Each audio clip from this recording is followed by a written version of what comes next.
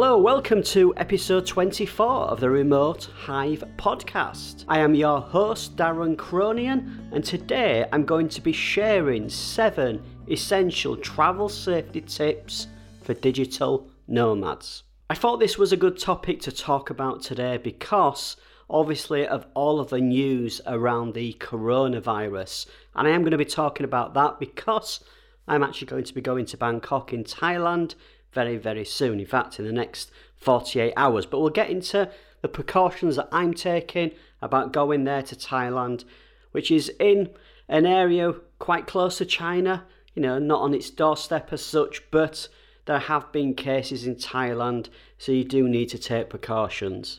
Before we get into all of that though, I thought I would promote my new YouTube channel called The Remote Hive. There's about 30 videos on there. I'm very much experimenting with kind of stood up, sat down, giving advice type videos. So they will improve over time, but if you go and check them out, there's lots of great advice on there.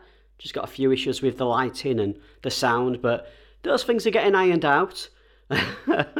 I will leave a link to the YouTube channel in the show notes for this episode. If you go to hivevine.com/podcast, and Hivevine is spelled HIVEVINE.com/podcast. And this week's question comes in from Lee, who sent me a direct message on Instagram. If you go to instagram.com/remotedarren, again, link in the show notes, that's where you can DM me and engage, ask questions, say hello, whatever you would like to do. So, Lee asks, absolutely love the podcast, Darren. You mentioned recently on Instagram that you stay in one place for 30 to 90 days.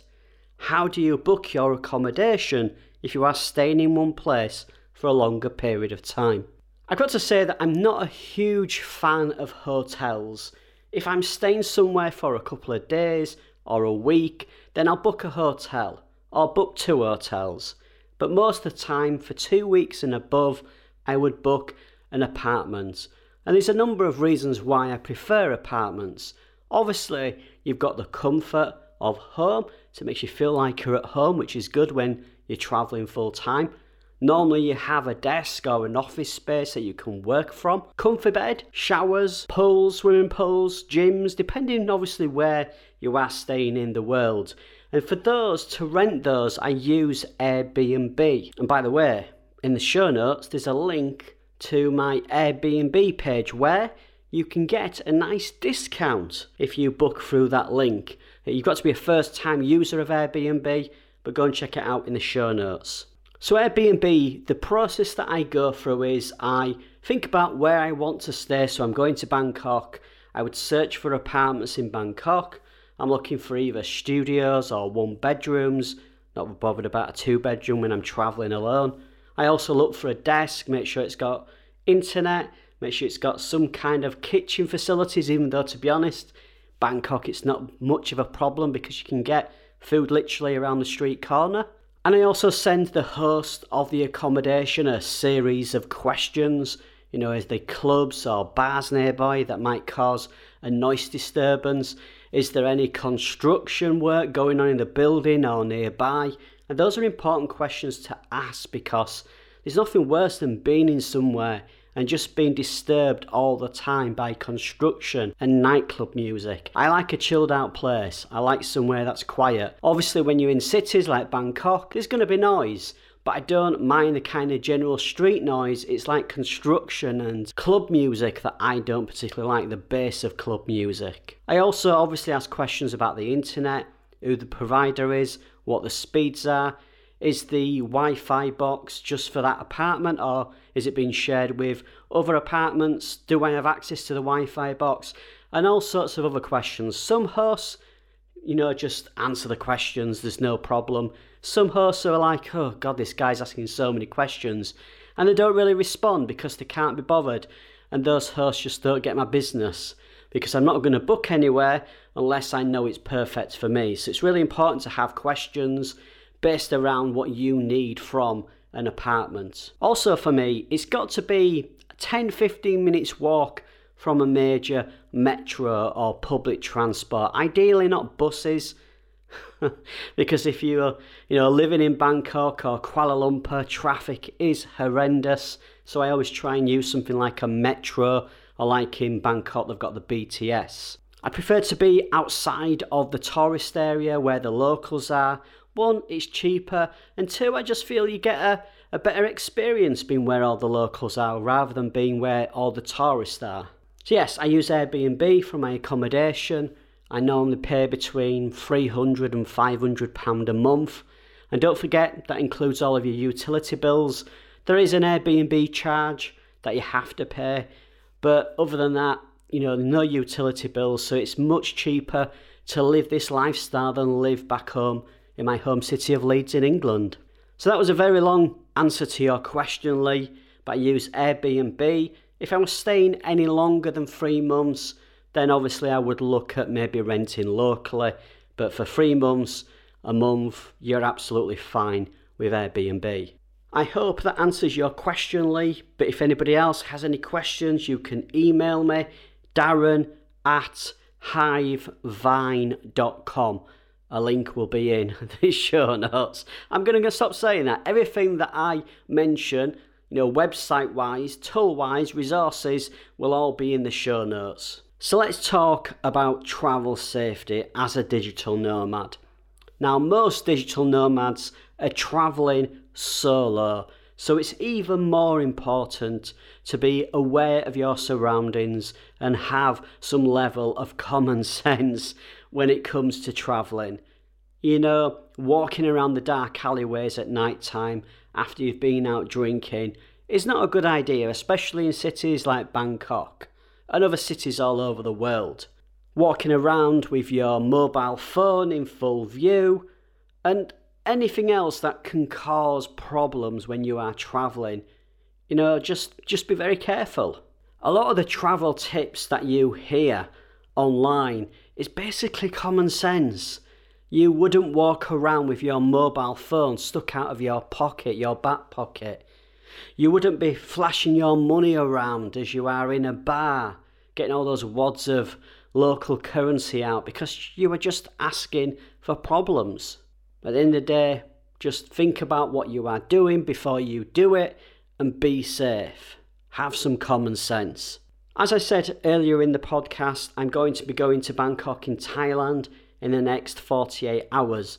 Now, I'm not stressing about the virus. I know it's an issue locally.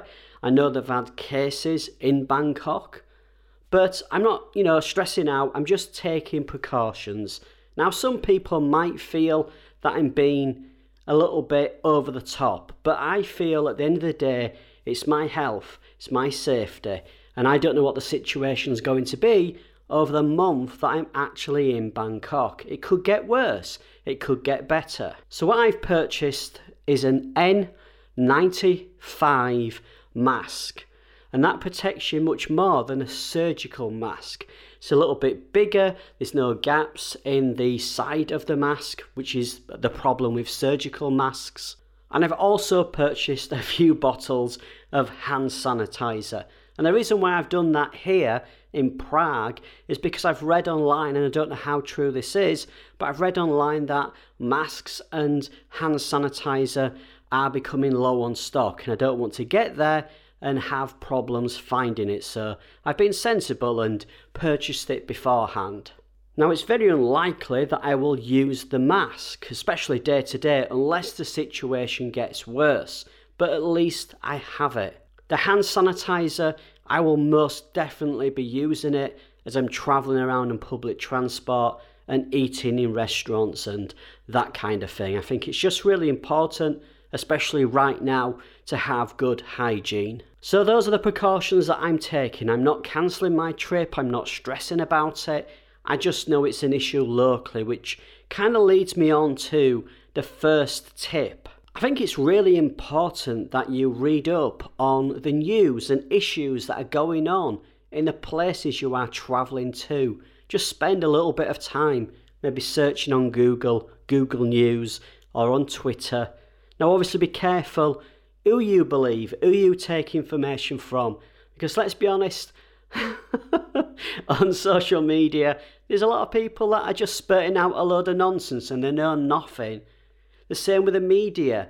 The media are spouting out information because it sells newspapers, because it gets people on the website clicking ads. Those ad impressions are super important for these publishers nowadays. So my advice would be to just make sure that you're consuming advice from knowledgeable experts. So for example, the Foreign Commonwealth Office is predominantly the one that I listen to when it comes to local advice in the places that I'm travelling to. I remember going to Bali in 2018, and that was around the time when the volcano, one of the volcanoes, could erupt at any time. And again, I took a mask. I never used it, but I had it should the worst case happen. And that's why you are taking these pieces of equipment, not because you're going to use it, because you might use it, and it might be that locally there's just none for sale because of shortages. So always keep informed of issues, of news that is going on in the local area. A good example again is Hong Kong. If you're going to Hong Kong with all the riots, it's important to know information about, where those demonstrations are taking place, what's happening, keeping informed with developments. Super important. And I've kind of mentioned it already, but the Foreign Commonwealth Office website in the UK, I know the US has got a very similar kind of organisation that deals with kind of visa, consulate, travel advice. So definitely go and check them out based on what country you are from. Just search for the destination that you are going to. Make sure that you don't have anything like visas to think about. It's surprising how that kind of comes to you at the last minute. The Foreign Commonwealth Office, as an example, that actually provides lots of really good information about health and events and terrorism and things like that. So it's a super important site. I'm going to link to the UK and also the US foreign websites for visas and health and things like that in the show notes. The next tip that I want to offer is about scams which are aimed at foreigners and tourists. Now, scams can happen in your home city. They can happen in any city across the world. Bangkok is a very good example of many scams that go on there, and they're targeted near tourist attractions like the tuk-tuk scam and all sorts of wonderful things that can happen to you in Bangkok. So if you are aware of those scams, when you start to see something happening, like a tuk-tuk driver approach you to tell you that the Golden Palace is closed down or a temple is closed down, then you know that that potentially is a scam. It's more than likely a scam. And that way you aren't going to find yourself in trouble and, out of pocket, out of money, injured. Who knows what can happen in those situations. Not trying to scare you. I just feel that if you are forewarned about potential scams, then you are much more likely to be deterred from them should you see what's happening. So all you really need to do is just to go to your favourite search engine like google.com and type in scams in the place that you're going to. So for me, it would be scams in Bangkok, and there's literally sites dedicated to showcasing, the more common scams that happen in the city. And there'll be lots of advice in cities all over the world. Barcelona is notorious for pickpocketers and people stealing phones off restaurant tables and those kind of scams. So yes, just do that research because it's going to save you so much stress and hassle in the future. Now, when I'm going to a place where I know there's an issue, a situation like the coronavirus, I always make sure that my family are aware of the accommodation that I'm staying in, the flights that I'm taking, because I think that's super important that they keep informed of my developments. And if they weren't to hear from me for a day or two, they know that something is up and they have contact details to contact somebody, i.e. my Airbnb host as an example. Can you imagine though if you don't give that information and you are hospitalised for whatever reason and your family are worrying, they don't know where you are, all they know is that you're in Bangkok or whatever city you're in. So what I have is a Dropbox account, and I have a shared folder, and in there I put a note, a document with all of the address details, and that way if my family ever need to get that information, i.e. like my travel insurance information, which we'll get into a little bit later, then they have that information to hand. Now, some people might think that's a bit over the top, but I feel you just don't know what situation you can be in if you're traveling alone. Now, I have the situation where, because I create YouTube videos and I've got an audience on social media, there's always people asking me to meet up for a drink or an nasi lemak, and that's really difficult for me to do because I'm traveling alone. I've no idea who that person is. That person knows all about me, but I know nothing about them. So I'm very, very, very cautious when it comes to meeting people on my travels. Most of the time I meet up with people who I've built a relationship with on social media or in my YouTube comments, and I've had conversations with them over a period of months, 6 months, a year, other YouTubers, other remote workers. Then that I feel a little bit more comfortable with because I've got to know that person over time. But when it's one way, they know me and I don't know them, I always politely decline. So that is just something to think about. If you are building communities and audiences online, there will be people that want to meet you, but your safety is super important. My next travel safety tip for digital nomads is really just about protecting your personal data. It's so easy nowadays when we work in coffee shops and we are logging into websites and internet banking and PayPal accounts and Google AdSense accounts and all of that kind of stuff, that people can get access to that data. You could be fraudulently affected. People could take money out of your bank account, change your Google account, which means you lose access to your Google AdSense. There could be a number of things that happen. Also, if you are working with clients as a freelancer or you are an employee for a business, you also want to make sure that their data is protected as well. So this is why I always recommend having a VPN.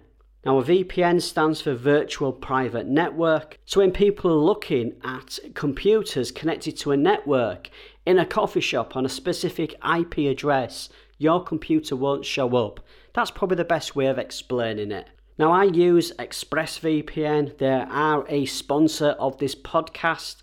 In the show notes, I've left a link to their website. Go and check them out. Fantastic service. I've used a few VPNs over the years and they've always been the fastest and most reliable.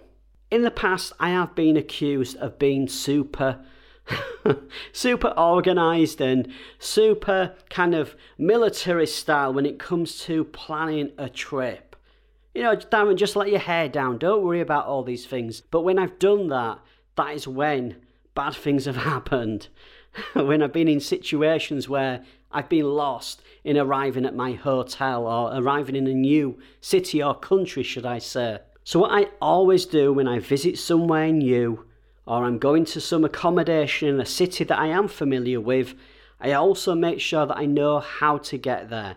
What methods of transport do I need to take to get to my accommodation? I also look up about local SIM cards. I look up about public transport, about money and ATMs. Just have a bit of information about a place that I've not been to before. Now, Bangkok is a good example of when you use an ATM, the fees are ridiculous. So I used to go to an ATM every day. And then I realised very quickly that this is costing me a lot of money. So now I just go once a week. But having that advice, having that knowledge about the place is really, really important. I feel so anyway. I feel much more comfortable knowing that when I get off that plane and I go through immigration, that I know exactly where I need to go to get to my accommodation. I aren't wandering around the airport for an hour, getting lost, looking lost. Because when you look lost and you look like a tourist, that's when the scammers come out.